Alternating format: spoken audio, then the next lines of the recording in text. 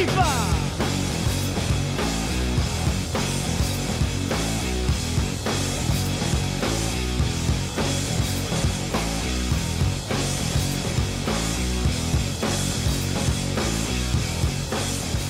Welcome to Move Left Idiots, a socialist talk podcast. I'm your host, Anthony Monterullo, joined here by my co-host, Comrade Dracula. Comrade, what's going on?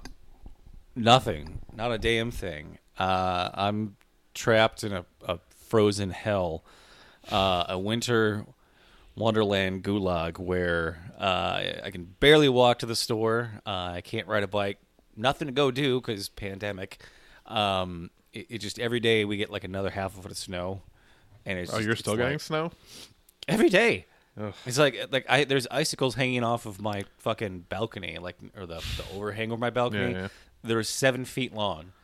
Like it's just the cars can Like barely Christmas get down the alleyway vacation size, behind my like break a stereo yeah icicles. yeah, or as my mother calls them, widow makers apparently, because back in the day people used to die from icicles impaling them. I still think that's an old. I've heard that before. I'm pretty sure it's an old wives' tale. Like maybe one or two people. Like the bad luck you have to get impaled at the exact moment an icicle falls, like right above the. I mean, I guess you never how know, did Russia beat the Nazis? It was snowflakes, literal snowflakes beat the Nazis. So yeah, I've got like nothing. I've got like no. I haven't had like a fun, spontaneous, funny thing happen to me out in public. You know, like I haven't even had like a driver almost hit me with their car and call me the N-word or something like that. Like that, just nothing's happening because nobody's doing anything. Everyone's It's a good trapped. thing you don't live in Freehold, New Jersey, because then you might have had a Jeep careening towards you at a drunken lurch, which we'll talk about in a little bit. But Bruce. so It's a great time to hot car commercials. Right. These So. days. Yeah, so we'll get into we're gonna get into the Super Bowl a little bit, or just wait, there was a Super Bowl? I didn't even know. Yeah. Sports happened. Some sports happened. I mean, allegedly, it was not much of a game, but yeah, allegedly they didn't like let people into the stadium or anything crazy like that. Oh no, they only let a few. They only let I think like 25,000 people. Oh, okay. People into the stadium. Yeah, just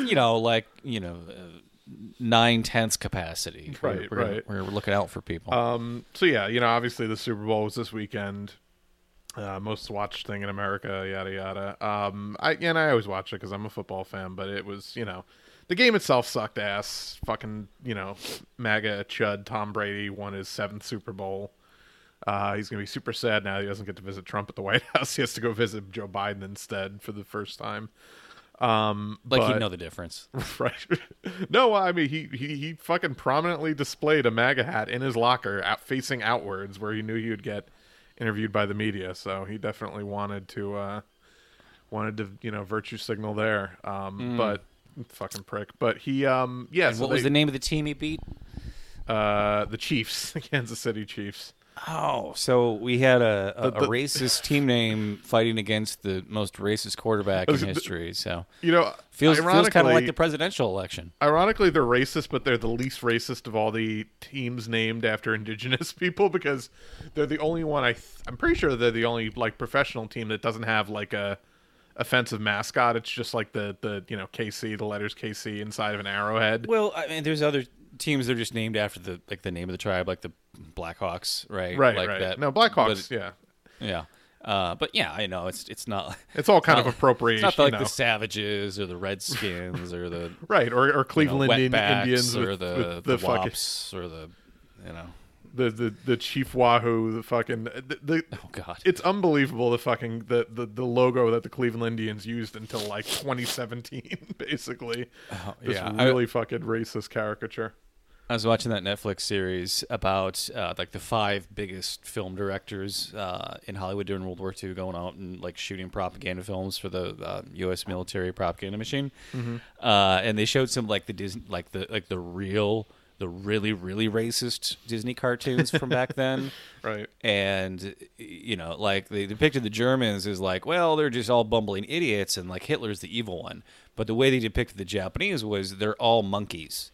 Like all the Japanese are monkeys, and they can't open their eyes, and their teeth are like hanging over their chin. It was that bad, you know, and I thought they were gonna like totally whitewash over that, like just they didn't. That was, you know, and they actually spent a good deal of time showing like, yeah, they totally doubled down on this shit. Dr. Seuss, you know, all these animators and illustrators and directors were just like, the most disgusting thing. And you know, the thing was like Hollywood was like, hey, let's go all in on this, and it was like the Pentagon actually was like, yeah, guys, don't do this racist shit, because like eventually we're gonna win the war and we're like gonna have to be friends again at some point. Like, it was the Pentagon that was telling Disney, stop being racist with your propaganda. Like, we're paying you to put out war propaganda, but like we're not paying you to promote hatred.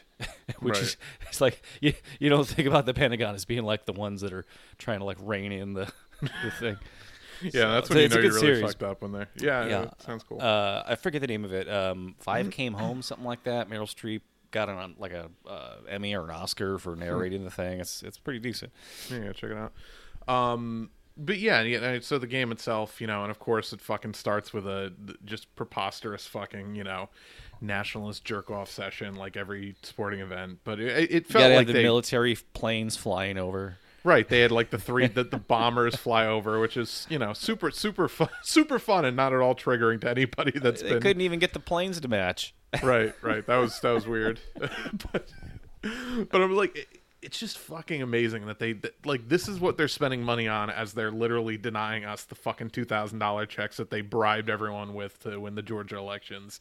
They're spending, I think, $7 million just to fucking fly 3 planes over a fucking stadium. Like, it just really shows you like it was a great microcosm of just our crumbling empire and the, you know, the way our money is spent and all shit like that. But right, yeah, no, I loved when I worked at State Department in passport services. When I had downtime, which was rare, I would hop onto our website and just kind of browse the State Department's warnings about you know, what countries not to go to, right? Mm-hmm. And usually it was pretty neutral politically, but then you get to like the page for like North Korea or Iran, and they'd like start to really editorialize. And I've mentioned this before, but it was like, you know, you shouldn't go to North Korea because you could be arrested at any time as an American.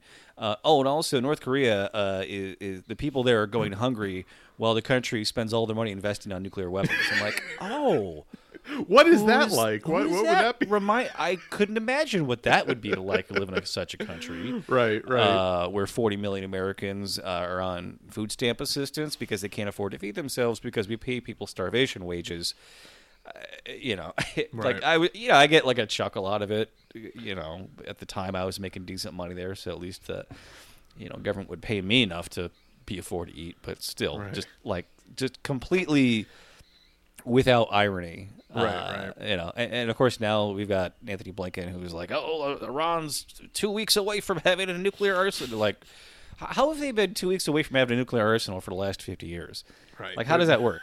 There's got to be like 2 guys in charge of that department, and they just keep telling, no, guys, don't worry, we're like 2 weeks away. We just need some more funding. And then like 15 years later, like, what the fuck what is going on down there? They're like, don't worry about it. We hit a couple snags, but I promise you, we're like weeks away. Don't worry. The Ayatollah is just like, man, if I don't get some nukes soon, like, no, Supreme Ruler, we're so close. We're so close to having those. All right, but next week you better have something for me. Because the Ayatollah of Iran talks like he's from New Jersey. Right. Oh man. So speaking of people from New Jersey, we should talk about some of the. That was accidental tie in there, by the way. The halftime commercials. Well, one in particular, because there was one particular commercial that really just fucking like, I had a visceral reaction to when I saw it for a multitude of reasons. Everybody mad. Yeah, nobody fucking opposite. liked it, which is opposite of what it was meant to. Which is actually really like proof positive of what we said about how nobody likes centrism and like how everyone's fucking either, you know, like it's just this preposterous, idiotic notion that like, because, you know, it's a kindergartner's understanding of politics. Well, half of America are left and half of America right. Therefore, everyone must love the center. It's like, no, nobody fucking likes the center because you just, you know, you don't, cater to anybody when you do shit like that, when you know, try to appeal to the center.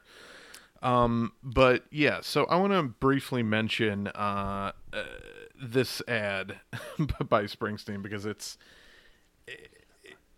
so he does this ad for Jeep, right? And well, I'll just play and we'll talk about it. It's really fucking preposterous. The whole ad's like 2 minutes long, so I think we were gonna play just like the first minute of it. Yeah, like we'll the really problematic parts. Right, but and yeah, I definitely have a lot to unpack about this. I'll try to be as succinct as possible, but yeah, let's hear it from the boss.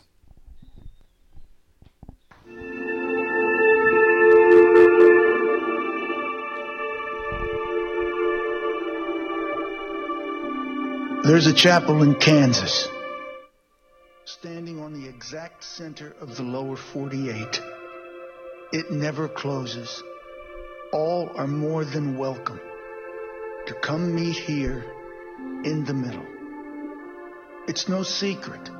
The middle has been a hard place to get to lately. Between red and blue, between servant and citizen, between our freedom and our fear. Now, fear has never been the best of who we are.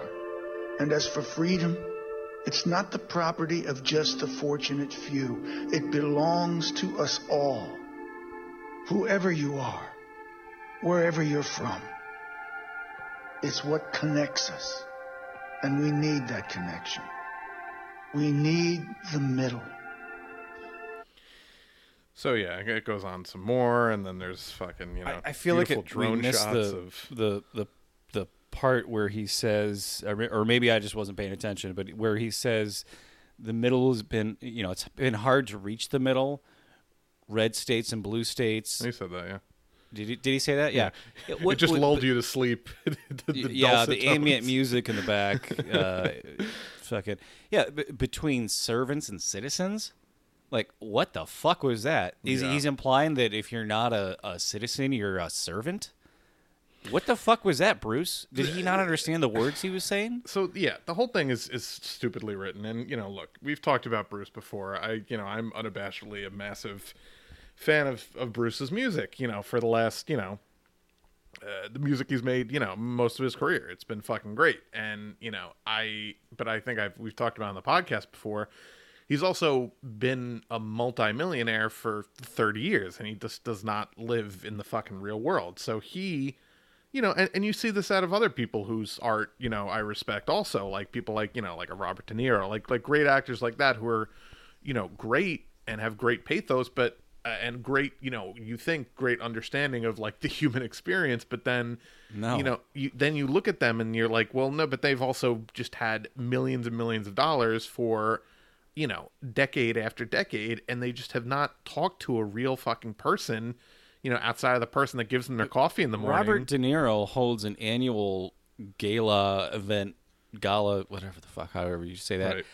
Fundraising event for the IDF.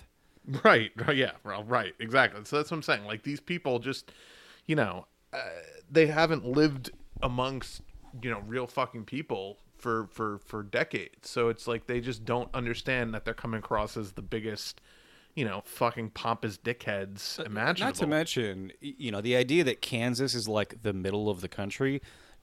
We did a review a couple months ago about the Showtime series starring Ethan Hawke as John Brown. Right. Kansas was literally like before we had a civil war, Kansas had their own civil war over slavery between John Brown and a bunch of fucking, they weren't even slave owners. They were wannabe slave owners. Right. They just They're all poor. They hoped to, these were guys that hoped to someday be rich enough to own slaves. Right. Like that, the people that is so baked today. Into right-wing conservatism. They're like, well, I'm not a millionaire, but hopefully someday I will be. Exactly. Like that mentality. 100%. That is the center. That is the middle of this country. Is a nonstop war between white terrorism and everyone who's trying to survive white terrorism. Well, and it was also like, obviously the whole point of the ad is like, oh, it's literally the geographical center, and there's a fucking, there's this little church, and So, again, this appeals to stupid. nobody. It's stupid. It's stupid. It appeals to people like David Axelrod. That's the only people that shit like this appeals to. Just, people. And it's a goddamn car commercial. I mean, on Right. top of everything, it's a fucking car commercial. Like, what we need more of in 2021 is cars. Because, goddamn it, we don't have enough of them on the road. We don't have enough fucking vehicles belching toxic fucking chemicals in the atmosphere. We don't have enough wildfires in California. We don't have enough polar bears starving to death because the fucking ice is melting. You don't have enough of that. Right.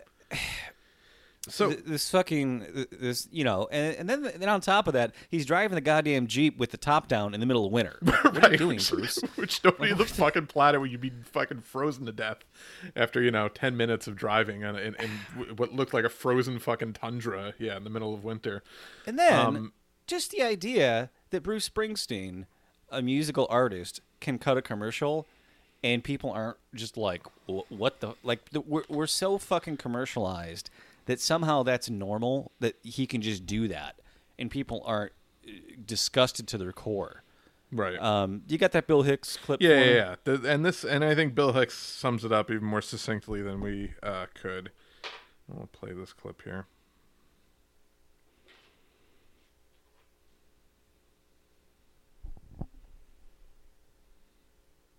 As soon as it loads. Well, here's the deal, folks. You do a commercial, you're off the artistic roll call forever. End of story. Okay?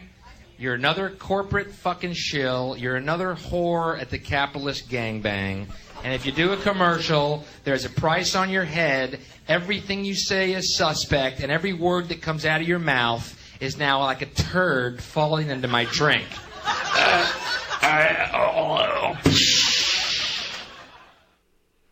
Yeah, that's... Yeah. That about sums it up.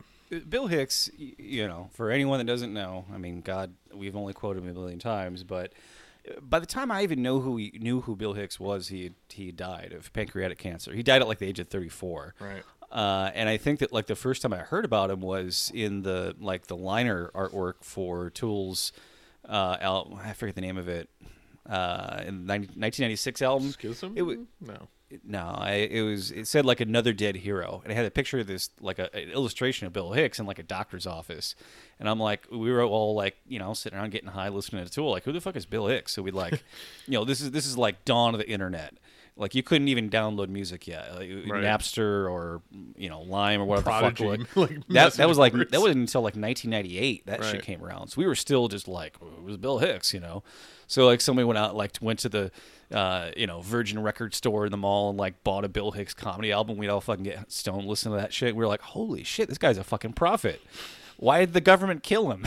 Right. And yeah, no, I mean, there's a reason you've never heard an REM song in a commercial before, because that band has fucking standards. They have fucking morals, and they understand that you don't fucking do a commercial. You can be an artist, or you can be a fucking whore for capitalism. You Right. can't be both. Right. You would never hear of, well, I don't know about now, but at least while Kurt was alive, you never would have heard a Nirvana song in like a fucking Tide commercial. Oh yeah, what was that movie that Nicole Kidman and Ewan Oh McGregor yeah, did? Moulin Rouge. Right. Yeah, I think somebody like conned me into watching that, and like the minute I heard a Nirvana song, I was like, nope, I'm turning this shit off. This is fuck you, Courtney. Right. God damn. So, it's not funny, but, so just to even compound this story, literally yesterday, so a couple days after the Super Bowl aired and that commercial aired, which, by the way, like you said, was just routinely shit on by everybody, news leaked out that Springsteen apparently was arrested for DUI back in November, back in Jersey, which is just, the irony of all ironies, which is actually surprising because he's been pretty like he's never been like anti-drug, but he's always just been like, yeah, I never really got into that stuff, and I've never really like, he's never been like that type of rock star. So it was kind of a weird thing to see that as like this fucking geriatric 70-year-old now that he's starting to fucking DWI. But I also they pulled him over because he was in apparently a public park, like a coastal state park or something like that was closed. So, like, it wasn't like he was barreling down the highway or anything. Okay. Yeah, I didn't even But know that. he, like, he was in a park that was closed. And so, like, anyone could get pulled over. Right. He's like, Bruce, what are you doing driving around on fucking Thanksgiving weekend drunk in a fucking park in Jersey? Like, you really driving out to the beach in Jersey in November? Bruce, like, what are you doing? He's an introspective guy. He just was just sitting there staring at the trees. He was trying to do some research for method acting for his Jeep commercial. Right. But and I was saying to you, the funny thing is, like, that some right wing cop who was pissed off by that ad leaked that out because it was from fucking November. Like, if that hadn't been publicly released, like on the the crime sheets or whatever, that would have been a massive story. But it didn't leak out at all until a couple days after the Super Bowl ad, because right wingers fucking hated it, even though it was extremely deferential to them, considering they just tried to fucking like violently overthrow the government. Like, right. And again, this is why you don't cater to centrism to attract people on the right, because they'll never fall for it the way that liberals fall for it. No. They will just be they'll sense the inauthenticity of it, and they'll think it's a trap, and they don't realize that, like, you're rolling out the red carpet to, like, literally give them everything they actually want, with their crucifix, flag billowing in the wind, and fucking like rejection of all the politics of states. We're just all about the heartland here, and, like, literally giving them everything they want in imagery and advertising and narrative, and they're still just like, fuck you, Bruce. Right, we're gonna leak your rap sheet for that drunk driving arrest. So yeah, that was a bummer to see. The the halftime show was fucking great though. The weekend was really good. Oh my god. Oh, you mean the communist China taking over our halftime show? What was that? Did you see that shit? No. So. Like, they didn't do a stage show. They did, like, everyone's performing, like, on the field, which apparently somebody on Facebook, some red-blooded, God-fearing American on Facebook, noticed was very similar to the opening ceremonies for the Olympics when they were in China recently. How everyone, like, dances on the field, and they're all synchronized dancing, all dressed the same. Because somebody on Facebook posted a screenshot of all these dancers, on the field, not on a stage where Americans are supposed to perform, dancing in unison, and he was like, "Buckle the fuck up, everybody! I'm about to pull the rug out from what you just saw."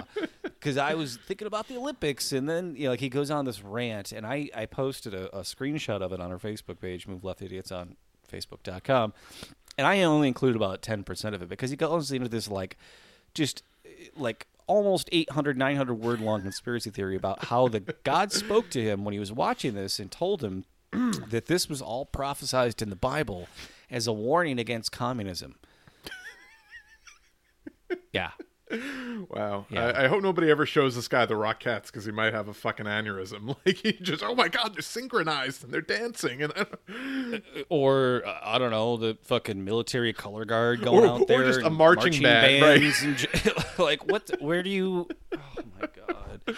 In North Korea, every day at the start of the school day, all the children have to sing an anthem to the flag. In North Korea, right?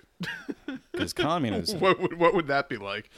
But the weekend was really good. And he's someone I've only started listening to kind of in the last like year or so. But he's I think he's much better than like typical run of the mill pop nowadays. Like, he does have like.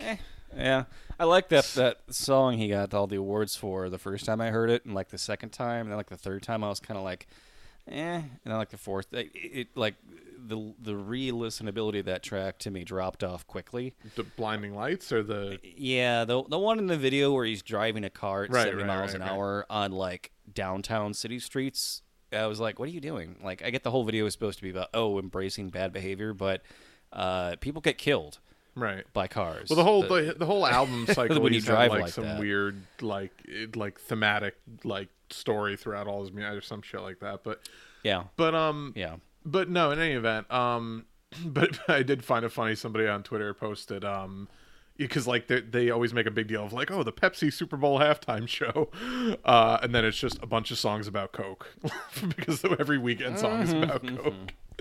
I can't feel my face, et cetera, et cetera. But yeah, so we've had a lot of talk about why cars are bad, but man, I tell you, like the Springsteen ad, as cringy as it is, it is still light years better than most car advertising. I don't know did you see the car ad with Brie Larson from Captain Marvel? Yeah. Where she's like literally again like driving 80 miles an hour, screeching around corners in like a dense urban downtown, right? Like, putting people's like this is. I don't know. Did you know that? You know what the leading cause of death between Americans age 2 to 14 is? Car accidents? It's cars. It's cars. Yeah. It's literally, if you're age 2 to 14, the most likely thing to kill you is a car. Yeah, that makes sense. And you can't drive when you're 14. So that's other people in cars killing people aged 2 to 14. That's the leading cause of death in America. The most dangerous thing you can do to your child is put them in a motor vehicle in America. And then we have car advertisements like this. This is an article, headline and a byline here. 2022 Cadillac CT5V Blackwing is a 200-mile-an-hour weapon. That's the headline. You said that to me. I was just like... Yeah. And here's the byline. Cadillac's new sport sedan hits like an artillery shell thanks to its 668 horsepower supercharged V8 engine, the most powerful production engine in the brand's history. Why is it legal to build a car that can go 200 miles an hour? Well, how is that fucking legal? In Texas, the speed limit on the interstate, I think, is like 190. So I get it that it's like close enough. But I mean, in Montana, there is no speed limit. It literally says reasonable. No, I mean, there's highways in Montana that have no speed limit. It just says speed limit reasonable and prudent, which means that you have semi-trucks that are 3 trailers long that are literally going 95. Wow. I shit you not. That's fucking terrifying. I like that. I would be... And I'm not like a terrified shark, but that would be fucking terrifying. Like being on a highway yeah. When you're driving across Montana in the middle of a Montana thunderstorm, and it's pouring rain on you like a hurricane, and a semi truck that's 3 trailers long going 95 miles an hour passes you. Yeah, that's it. Enjoy. Just pull over and like end your life at that point. Right. So meanwhile, we have in cities where children live and play in the street, and half the country resides. We have like e-scooters, right? That weigh about 30 pounds. It's a little scooter. You just We've got a bicycle share. And we've got e-bike share, right? Right. Again, about 30 pounds, a little bit more than that. Bike around, right? Well, someone decided that the e-scooters, they go too fast. And that's dangerous. So we can electronically limit their speed to 12 miles an hour. And that's what cities are doing now. That little 30-pound e-scooter can't go more than 12 miles an hour. Meanwhile... 3,500-pound 2022 Cadillac CT5V Blackwing can go 200 miles per hour. Yeah. Yeah, I mean, it doesn't make any sense.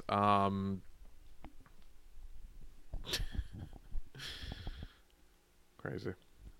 Leading cause of death for American children. Yeah. By the way, that ad you mentioned, Brie Larson does her trademark, just amazing acting. It's uncanny that she gives the exact same performance regardless of what role she's in, like the exact same, just fucking blank, monotone, like I wanted to watch one of the like Marvel press junket interviews where she's basically just insulting her co-stars, and they're like just looking at her like, what is your fucking problem? Right. And I just wanted one of them. I wanted like just Chris Evans or whoever just to turn to her and be like, why do you want to be here? Like what do you hate this? Everything about this you hate. Why are you here? And like nobody will just like call out the elephant in the room. Like, right. What the fuck are you doing? Right. You're just so joyless and like. never get the sense that, because all the rest of them are like, oh, I love superheroes. It's so fun. I would do this forever. And she's just like, Right. Just totally joyless and fucking devoid of any again, talent whatsoever, you can recast these people. You could recast any of them. We got the multiverse now. You can just do like, oh, hey, look, it's the guy it's the Quicksilver from X-Men instead of the Avengers. He can just show up now. Right. Just fire Brie Larson and cast Evan Rachel Wood as Captain Marvel, and everything will be fine. Oh, so much better. Such a fucking better actress. Like, just levels above.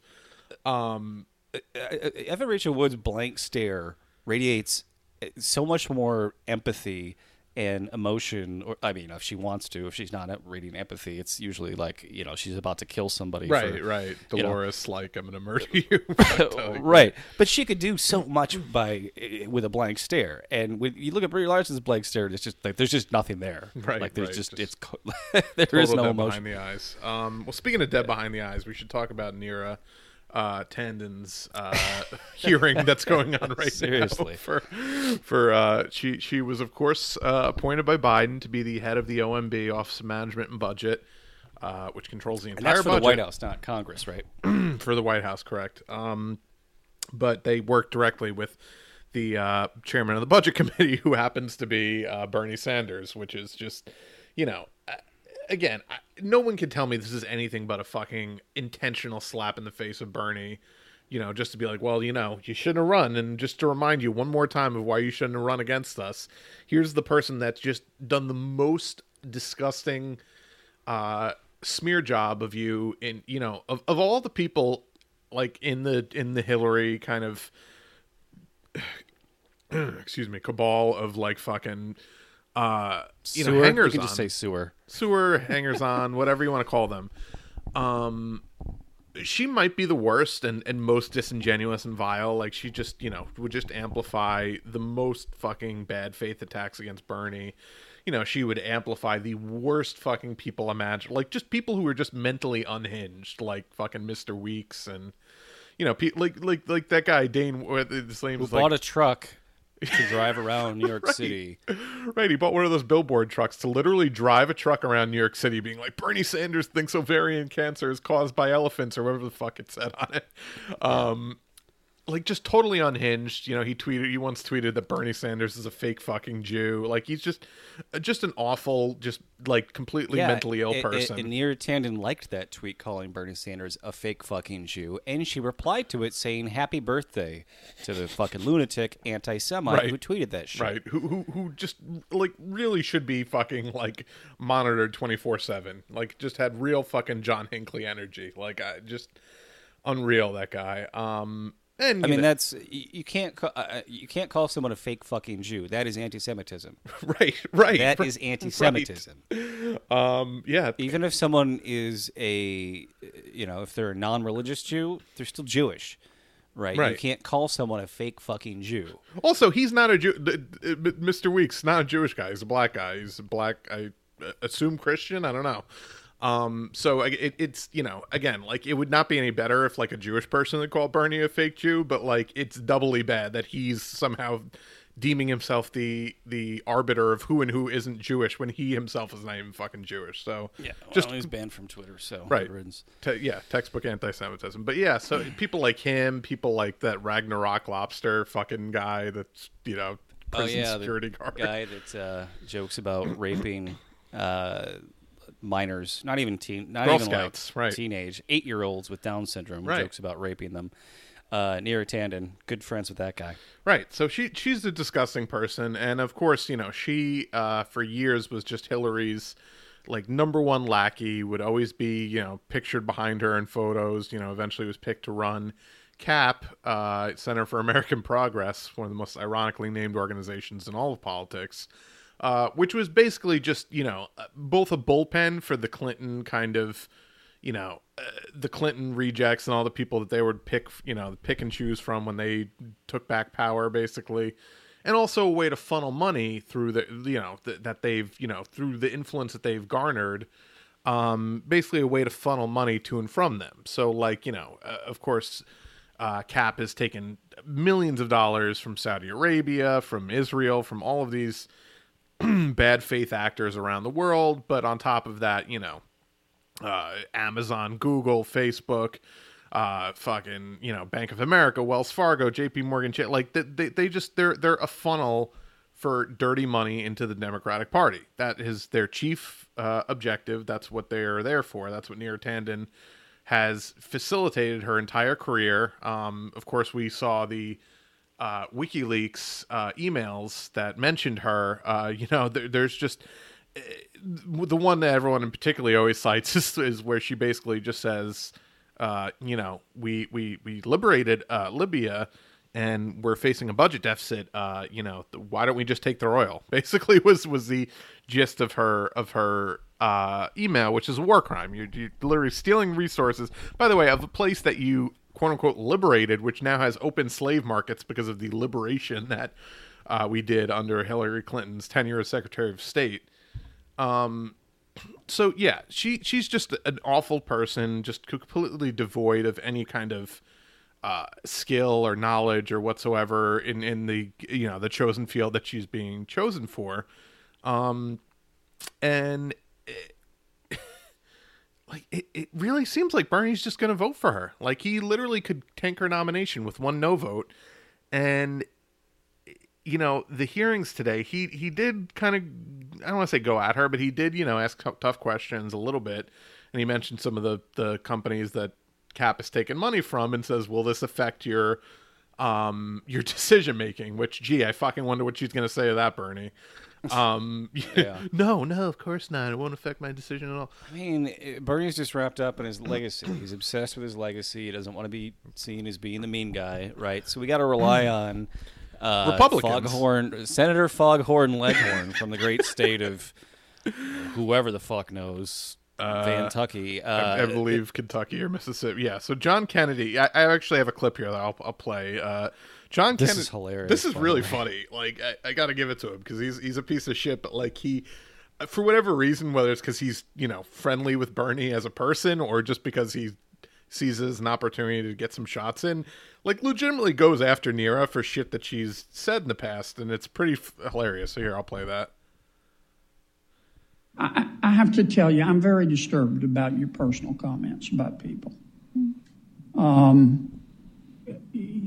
It's not just one or two. I think you deleted about 1,000 tweets. And it wasn't just about Republicans. And I don't mind disagreements in policy. I think that's great. I love the dialectic. But the comments were personal.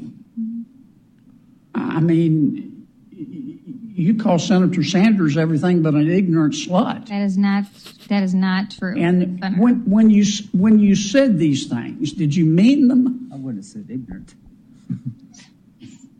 Senator, I have to say, I deeply regret my comments. I understand that, but and when I you feel said them, badly did about you them. mean them? I understand you've taken them back, but did you mean them? I'd say the discourse over the last 4 years on all sides has been incredibly polarized. I'm asking about yours. Did you mean them? I really feel badly about them, Senator. Did you mean them? I feel badly about them. Did you mean them when you said them? I mean, I would say social media is I've Did you heard a mean them terrible when you discourse. said them? I feel terribly about them. Did you mean them when you said them, or were you not telling the truth? I mean, I feel badly. I look back at them.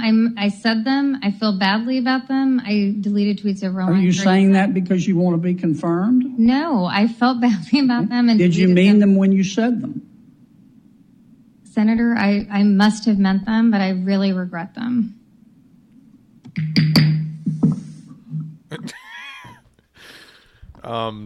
No, look, hey, credit to him for fucking insisting on an answer because she was just What kind of child can ask the question has to be asked 8 times in a row?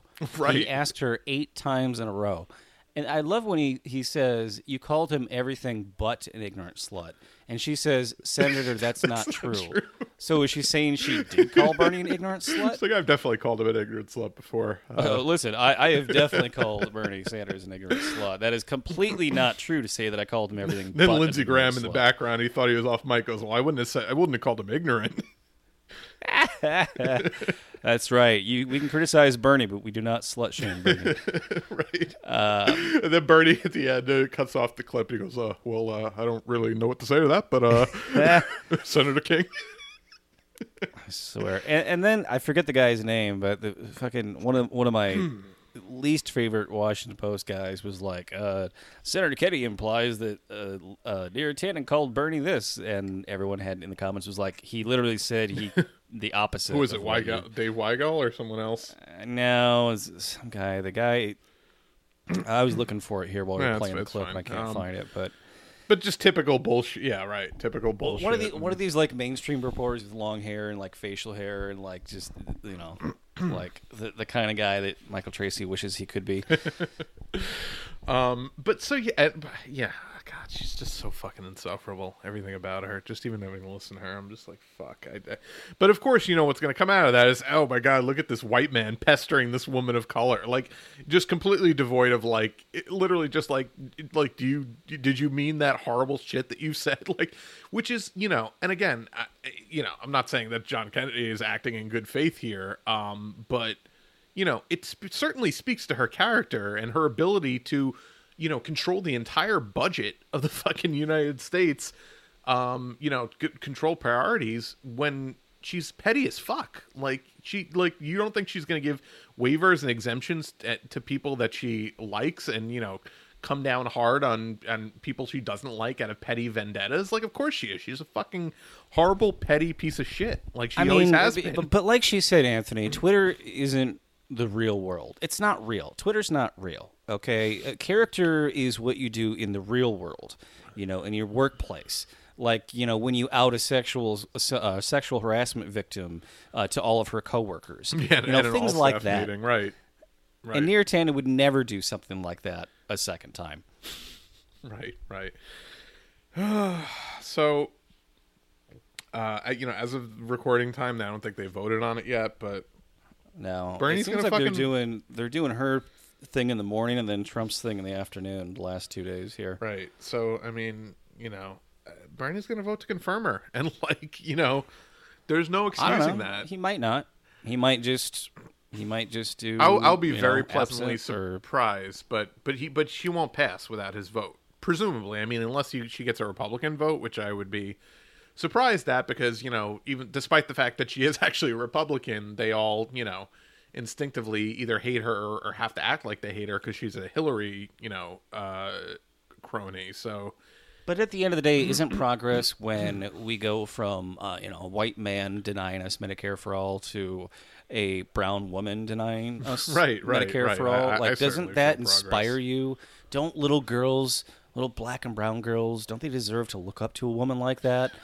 To say, thank you, Neera, because of you, I can't go to the doctor. Yeah, for sure. Yeah, so I mean, again, I don't know. I would be shocked, honestly, if Bernie. I'd be very pleasantly shocked because, you have to have some fucking self-respect. You couldn't get me to vote for. I don't care who the fuck they were. I don't care who would have been, the replacement. That you could not get. There's literally 1,000 people who could do this job who are more qualified than her to do it. That Joe Biden could pick that would get confirmed. Seriously, I don't. What are her qualifications for this? None whatsoever. She's never managed. She didn't manage the budget of cap. She didn't even handle that. That wasn't even her purview. Pete Buttigieg has more qualifications for Department of Transportation than she has for the budget of office management, whatever the fuck. Right. Office of staplers and paper clips. We were going to talk about Pete. I don't know if you want to jump in on that right now. Yeah, let's go ahead. Why not? Well, because, you know how much I detest Ratboy. Pete Buttigieg. Right. I can't stand him. Everything about him is fake.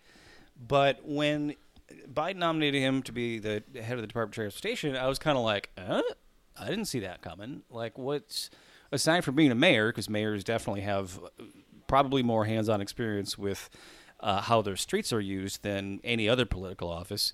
Most people just instinctively were like, oh, fuck him. He doesn't know anything about, whatever.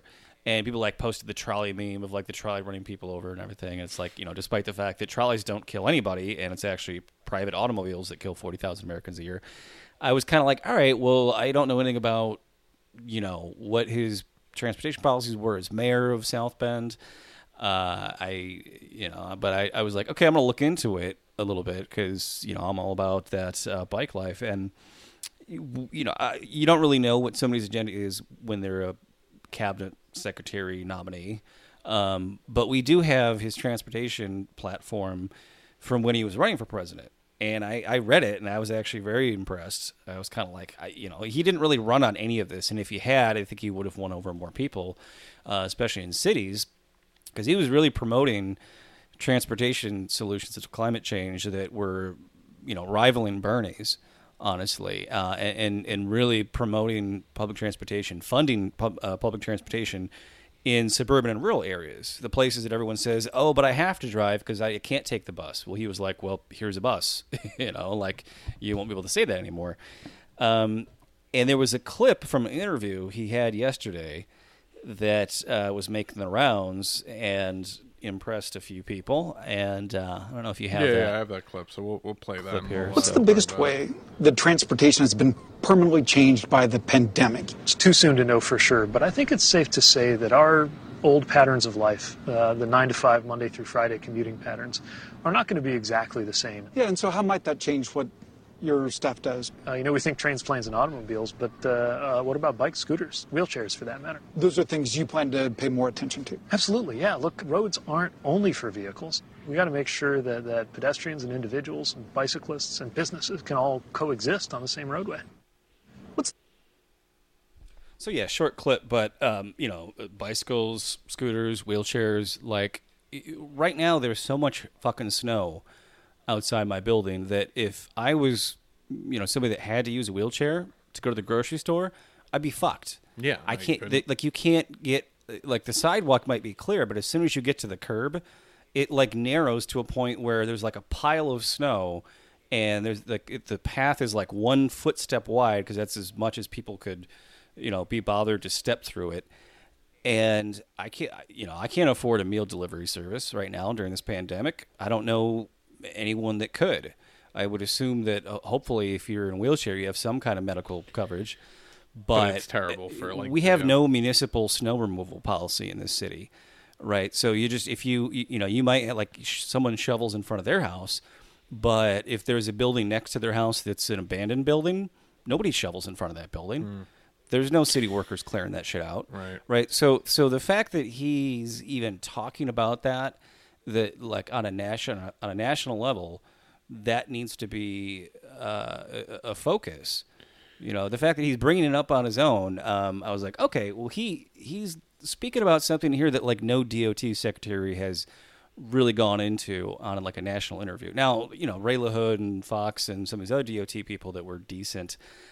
They'd say stuff like that at a ribbon cutting ceremony where they're surrounded by nothing but transit riders. Right. But in a national interview, that's definitely different. And Democrats typically are better on transportation than Republicans. There are some Republicans that are like, hey, we shouldn't be subsidizing Amtrak. We should just have private rail companies everywhere. But at least they like trains. So, So just a couple quick things. Number one, I'm sure Lori Lightfoot's going to have teachers out there shoveling, the streets in a couple of weeks if they actually decide to, use their legally granted powers of striking to avoid being murdered by Lori Lightfoot. I'm sure that'll be their punishment. They've come to a tentative agreement, CTU and CPS, regarding school openings.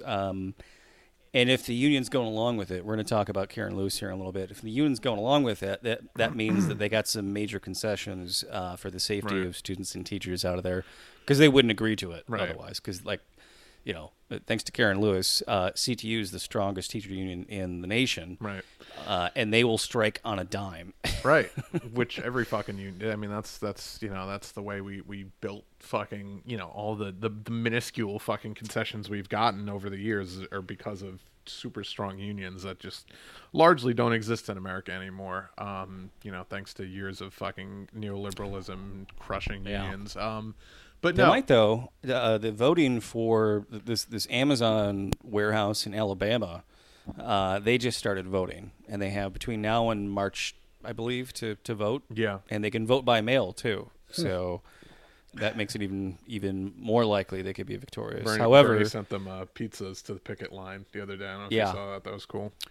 So there was a video I watched yesterday about some of the union busting things that Amazon is doing, because they have to have like 30% of all the employees sign union cards before they can have a vote, right? As per the rules of the Labor Department, and then to win, they got to have 50% plus one majority, correct, right? Yep.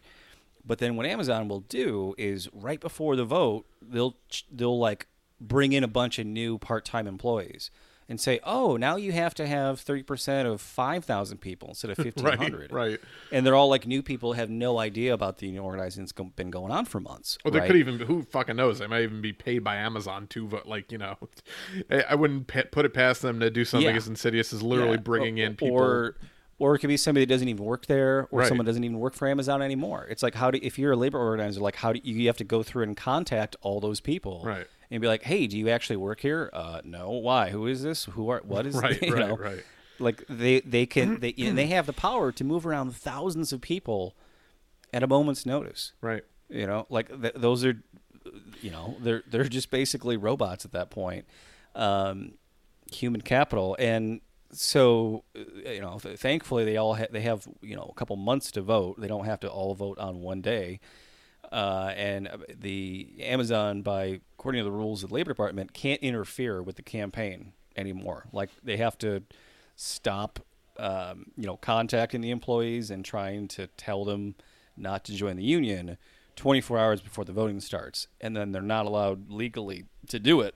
Right. The whole time they're voting, which of course doesn't mean that they won't. Right. Of it course just means that illegally of course they fucking will. But yeah. So yeah, hopefully that works out for them. But we'll see. But no, for as far as Pete goes, yeah.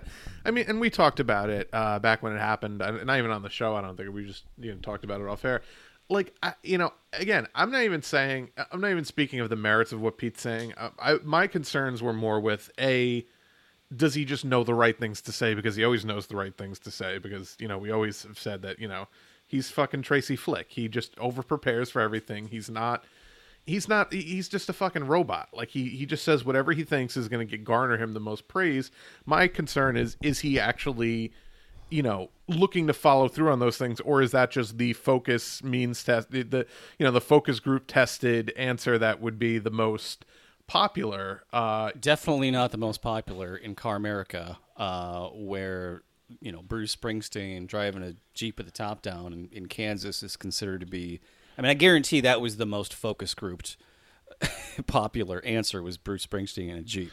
It's not, hey, what about the most vulnerable road users? It was vague. People that. It seemed fairly vague. A car person wouldn't have been like, oh, well, he wants to take my car, like from that ad. Like, I don't think that would have been threatening to us. If you read the comments in response to that video he tweeted out, it is 99% he wants to take my car away. Fuck you. As soon as you talk about people who are pedestrians, allocating money to bicycles is a threat of death against people who drive their cars in this country, because they bought a car, they got to pay for the oil changes, the parking, the insurance, the titles, the fees, the registration, the gasoline, everything. And the minute you talk about taking 1% of the funding for cars and allocating that for bike lanes, that is a threat of death to those people. They will go fucking berserk. All right. And I have seen it firsthand. I've seen it with people trying to run me off the road and kill me. I've seen people try to hit me with their car and then say, get in the bike lane, when there wasn't a bike lane to get into on that street. These people are fucking maniacs. Why don't you get out and paint one? Come on. Right. Yeah, and trust me, I've done that before too. Painted a bike lane, Well, not exactly a bike lane, but I've done some things to have a sort of an intervention on the street that were for the sake of cyclists and at the detriment of drivers. No, it's. I mean, you just read the comments. No.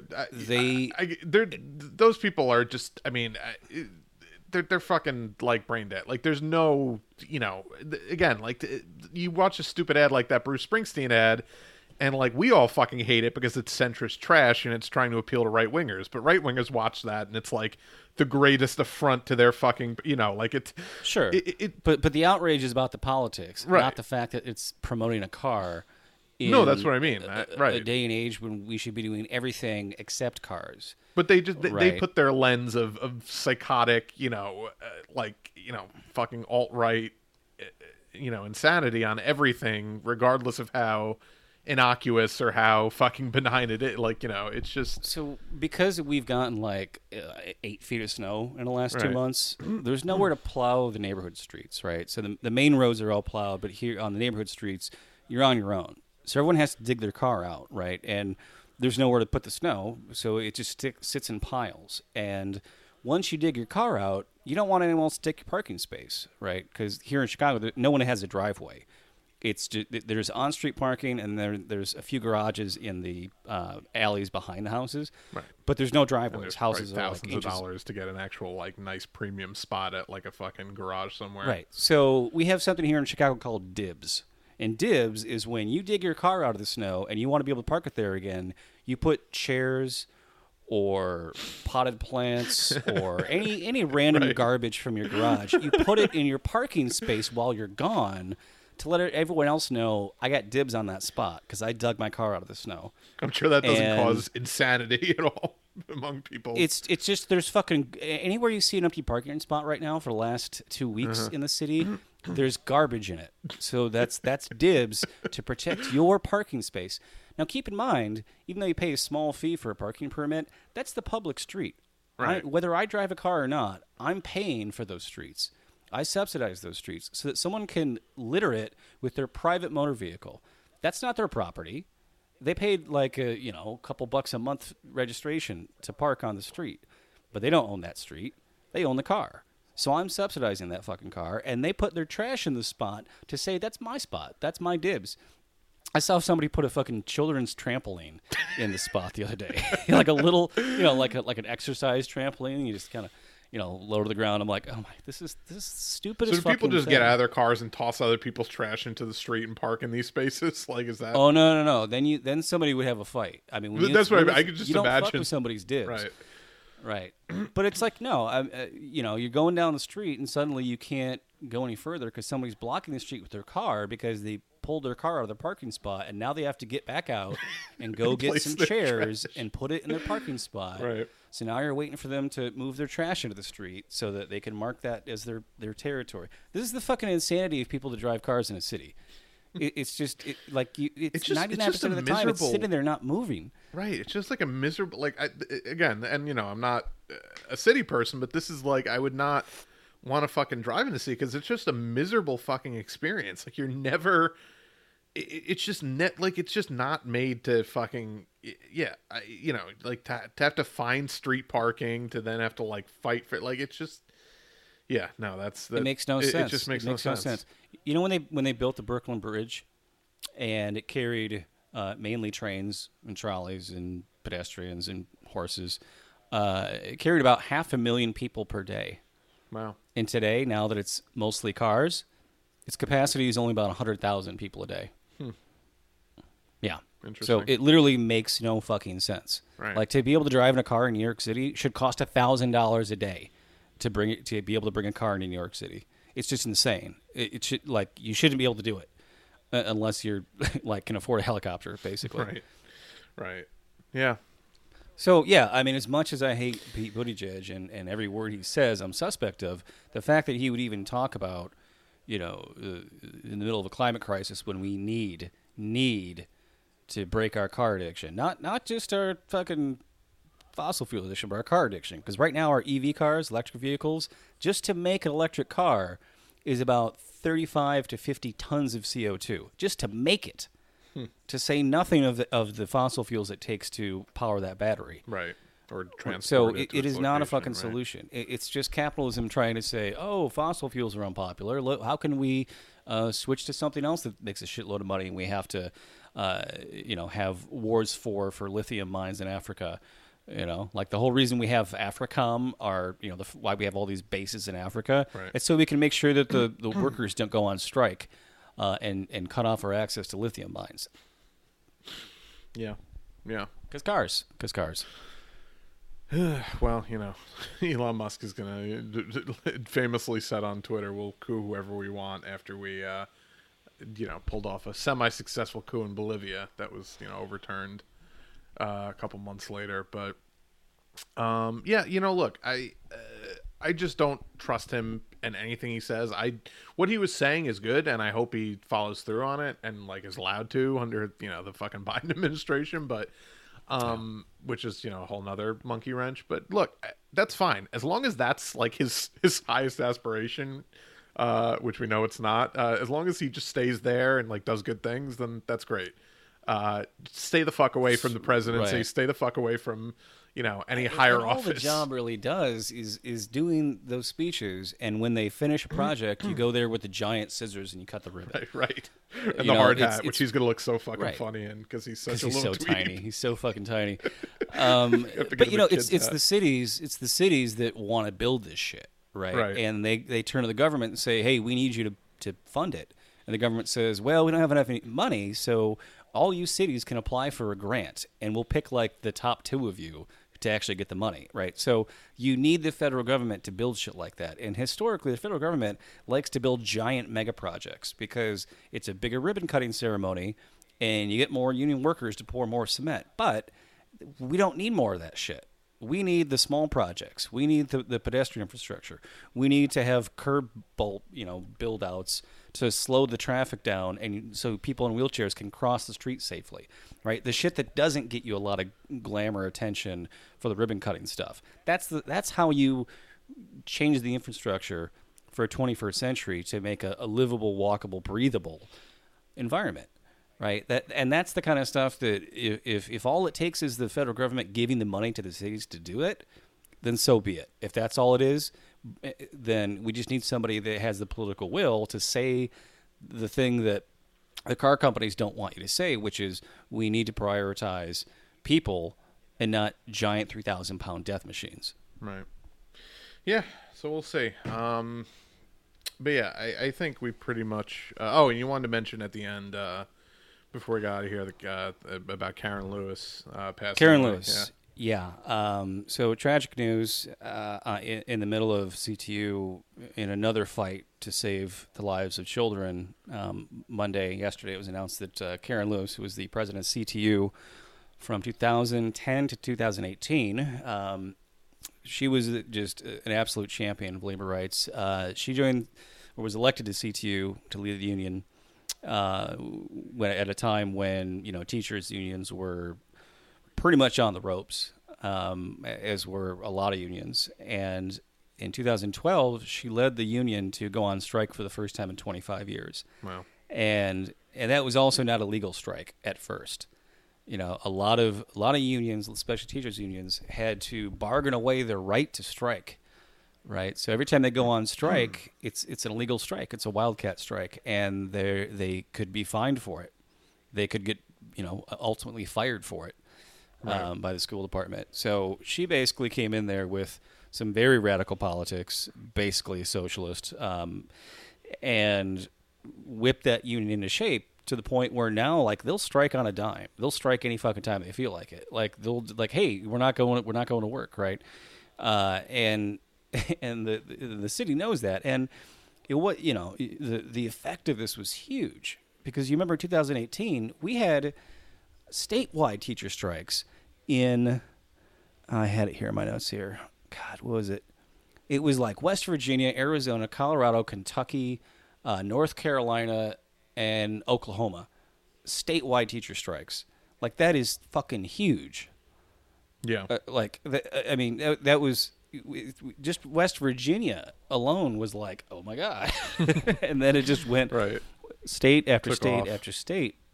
So, and then she took on Rahm Emanuel. She was going to run for mayor against Rahm Emanuel, and she only decided to not do it because she had a cancer, unfortunately. But she called Rahm Emanuel the murder mayor. She just flat out called him the murder mayor. That's pretty apt description. Pretty apropos. Yeah, well, at the time, Rahm Emanuel was shutting down 50 schools on the south side of Chicago. Right. Not even to speak of all the hospitals community hospitals that he shut down. Yeah. He's just a fucking monster. Or the fact that he covered up the murder of Laquan McDonald. Right. Literally murdered. So there's been just such a huge outpouring of support and eulogies for her. And of course, from all of the people who are her enemies are now saying what a friend. Rahm Emanuel called her a friend. Fuck you. Fuck your side. Right.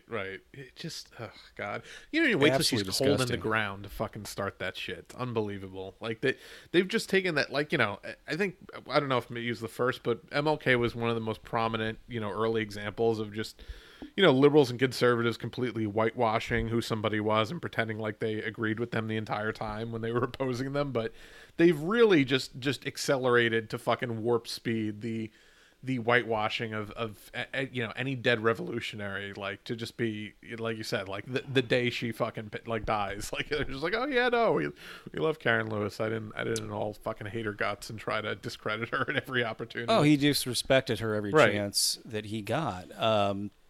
Like, would just berate her with profanities in private, and you know, it was just I'm just going to read a little bit of a eulogy here for Lewis's humor was. I don't have the author who wrote this, but I think this was in the Chicago Tribune.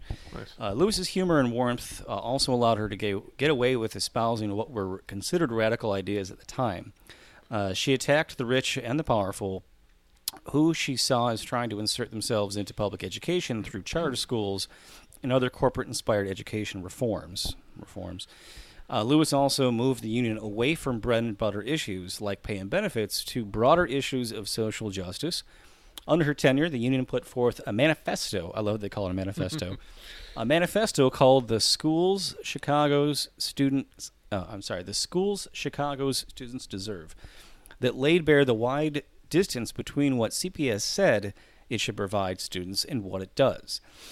The Schools Chicago's Students Deserved called for teachers to be treated as professionals, for fully staffed schools with nurses and social workers, and for lower class sizes. So even in like their last round of negotiations that they went on strike for just last year, or just last fall, be over a year ago, 2019, the mayor, the city, CPS said, we don't want to put a nurse in every school. We don't want to pay for that. Which is fucking insanity. Like, which is insane. Right. Like, what do you nurse is supposed to drive around from place to place? Right. Like, we're in the middle of a pandemic now, and they still don't want to put nurses in every school. Right. Which like, if you grew up in a suburban area, is just like, wait, what do you mean there's not a nurse in the school? Like, it's just incomprehensible to someone who grew up in a really almost in any school. Like, it's just that's fucking insanity. They're fucking kids, right? They're kids. They're idiots. They fucking fall wood off chips things. in their Right. eyes.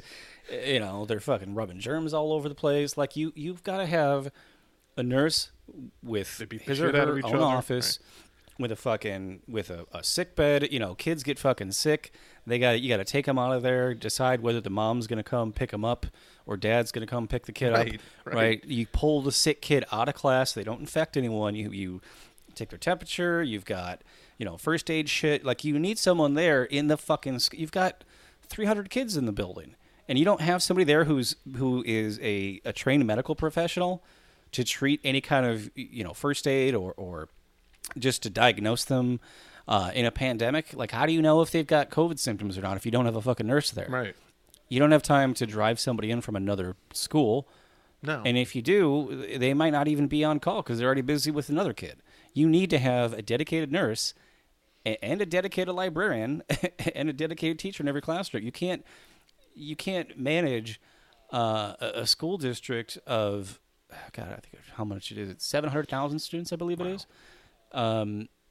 It's insane. Well, look, if you have a nurse in every school, then how are the cops going to have like their fleet of tanks to roll down the streets? Like, you know, right. But again, you know, it's one pool of money. It all goes somewhere, and consistently, Democrats and Republicans, but especially shitty neoliberal Democrats in big cities, have prioritized funneling as much money as possible to their fucking right-wing militias, the fucking cops. Like, that's what they spend all of their money on. Well, the mayor wants to pay $30 million a year to make sure there's a Chicago police officer in every Chicago why don't we school. teach them to, maybe they could do some fucking first aid and Well, you want a cop there to do CPR on a 10-year-old girl after he body slams her to the floor. Right. He'll be good at it. Like he just, he throws her on the floor and then he starts punching her chest over and over. That'll revive her probably. Well, he walks around in a circle for a while, texts his union boss, then eventually checks her pulse, and then 10 minutes later calls an ambulance. Right. Oh, fuck. Yeah. So, that's a real shame that she died, but. Like you said, and even that was even at a time, of course, Barack Obama was president then, but wasn't that around the time of the Wisconsin teacher strikes where he totally fucking hung them out to dry, where he acted like he would support them and then totally fucking left them flapping in the wind. I don't know about Wisconsin. Right. I think I'm pretty sure it was 2010 or 2011. I don't know. I'll have to look that up. But... Well, I know they had the huge anti-right to work labor rallies at the Capitol in Madison right before, like the winter before Occupy Wall Street started. So that would have been 2011. Right. And that was they had like 50,000 people at the Capitol for some of that shit. And that was all peaceful protest. They weren't there with a bunch of guns. They weren't there trying to kidnap and murder legislators, right? This was like a very forward-thinking labor movement, right? And this was drawing from everybody, teachers and steel workers. It was everyone. So definitely a broad coalition, broad movement. Not a bunch of QAnon nutters. Right. And that was really, it was like, holy shit, what's going to happen next? What's going to happen next? And then Occupy started. It was like fucking, government went just full mask off and was like, oh, we've got to come in here and like literally just crush it. Destroy it. Right. Democratic mayors got the call from the White House and said, you shut that shit down. Right. And just brutalize them. It's just, But the goal is to demoralize us. It's to demoralize everybody and make you think that it's impossible to beat them. And we know historically that it's not. It just takes a lot of fucking work and a lot of repetitive, attempts. But eventually, they can't. Once you eventually win enough people to your cause, like there's nothing that they can do to stamp it out because there's only so many of them. Like that's just Well.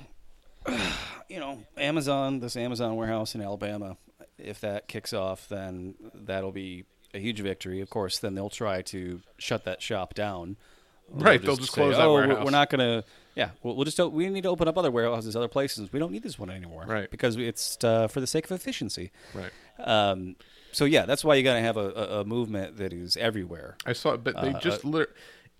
It's insane how many fucking warehouses they're opening without even like I remember it used to be kind of a big news story like locally. It would be like, oh, Amazon's opening a warehouse and they're gonna bring 5,000 jobs to blah blah blah neighborhood.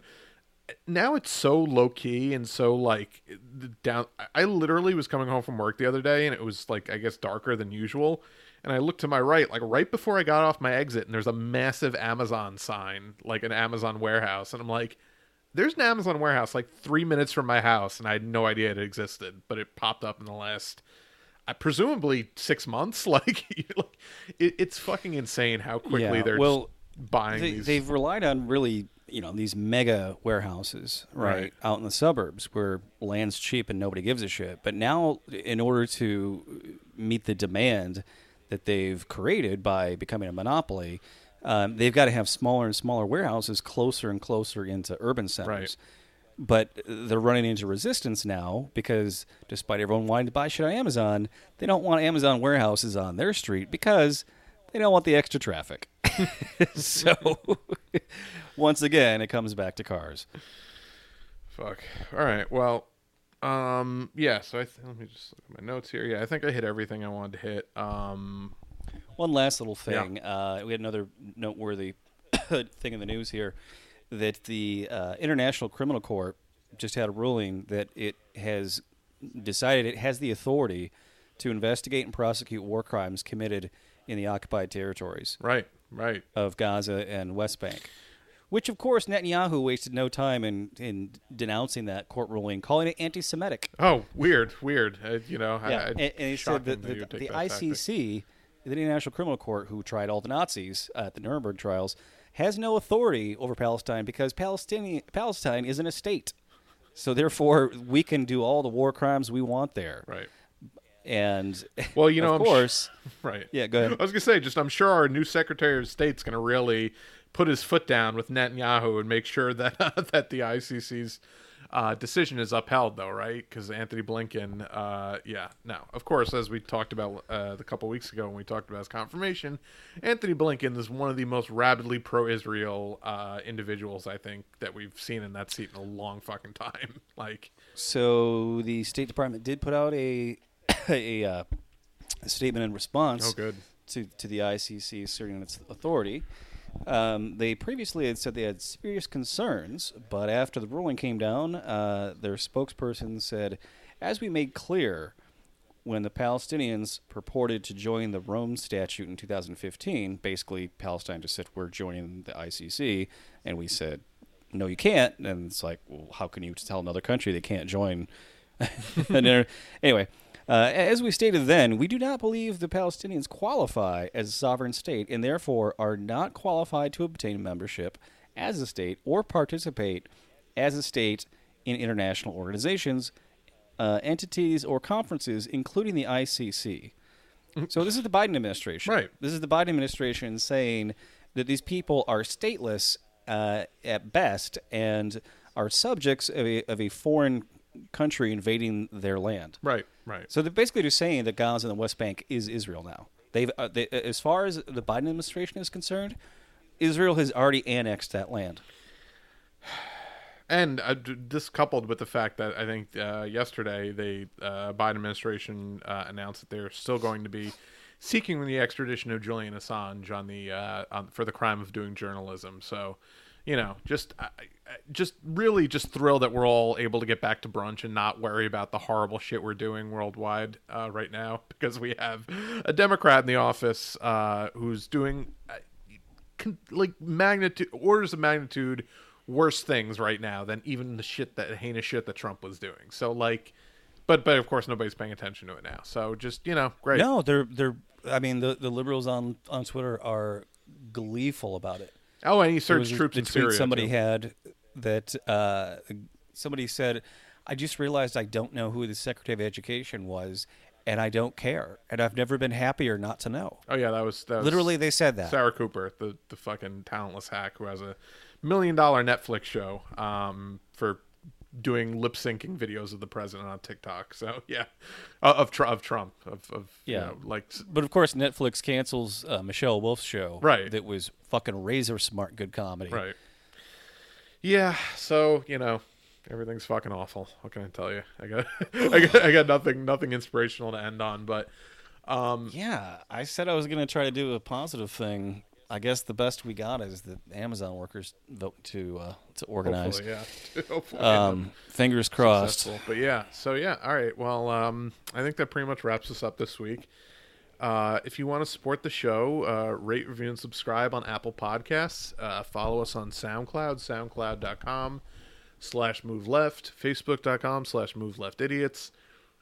We have a Patreon at patreon.com/moveleft. Merch available at tinyurl.com/moveleftpod. I am on Twitter at move_left. The show is at moveleftpod on Twitter.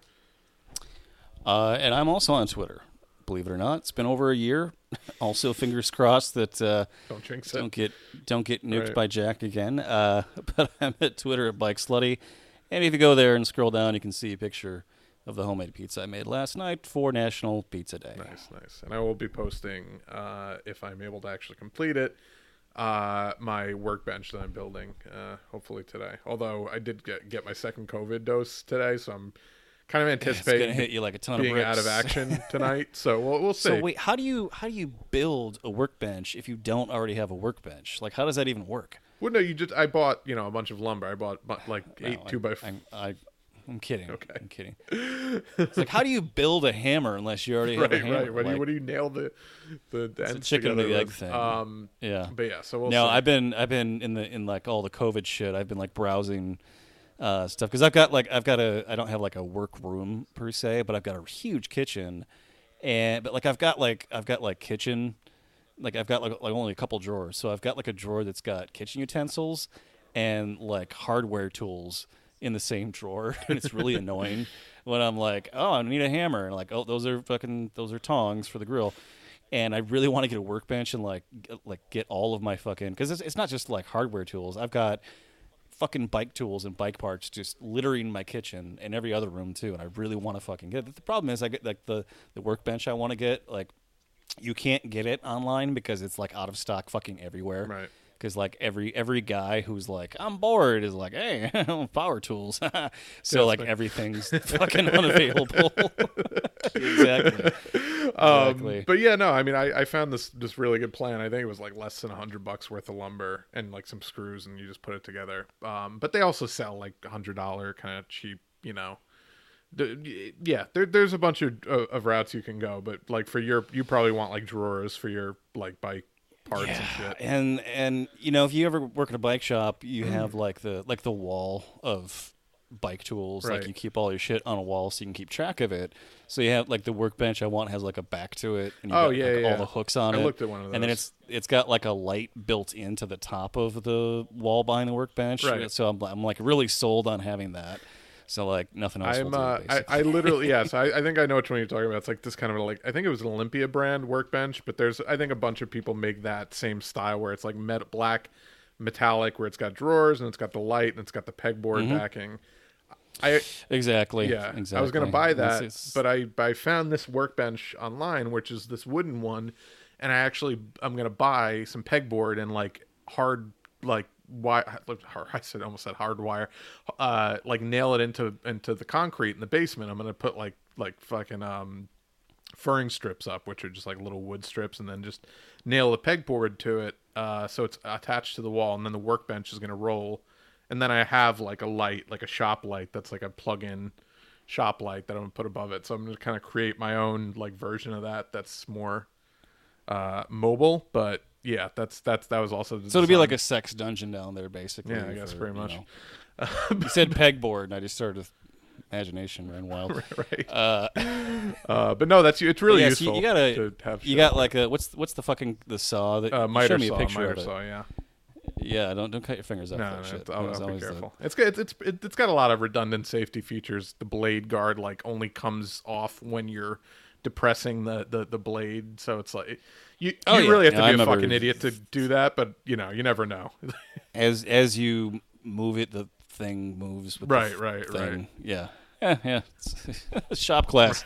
Right. But no, it'll be fun. So yeah. Yeah. Well, on that note.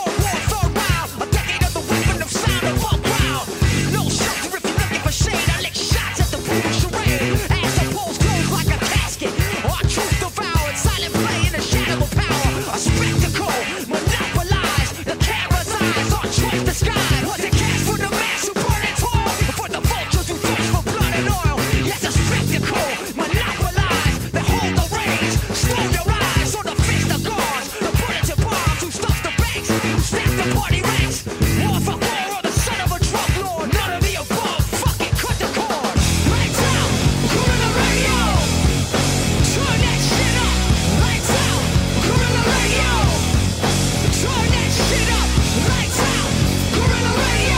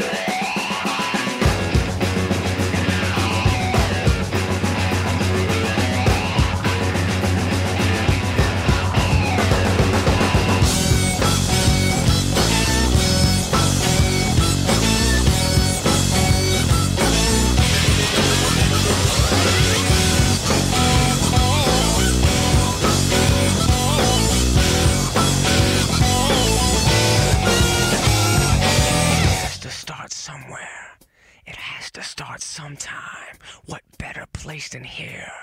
What better time than now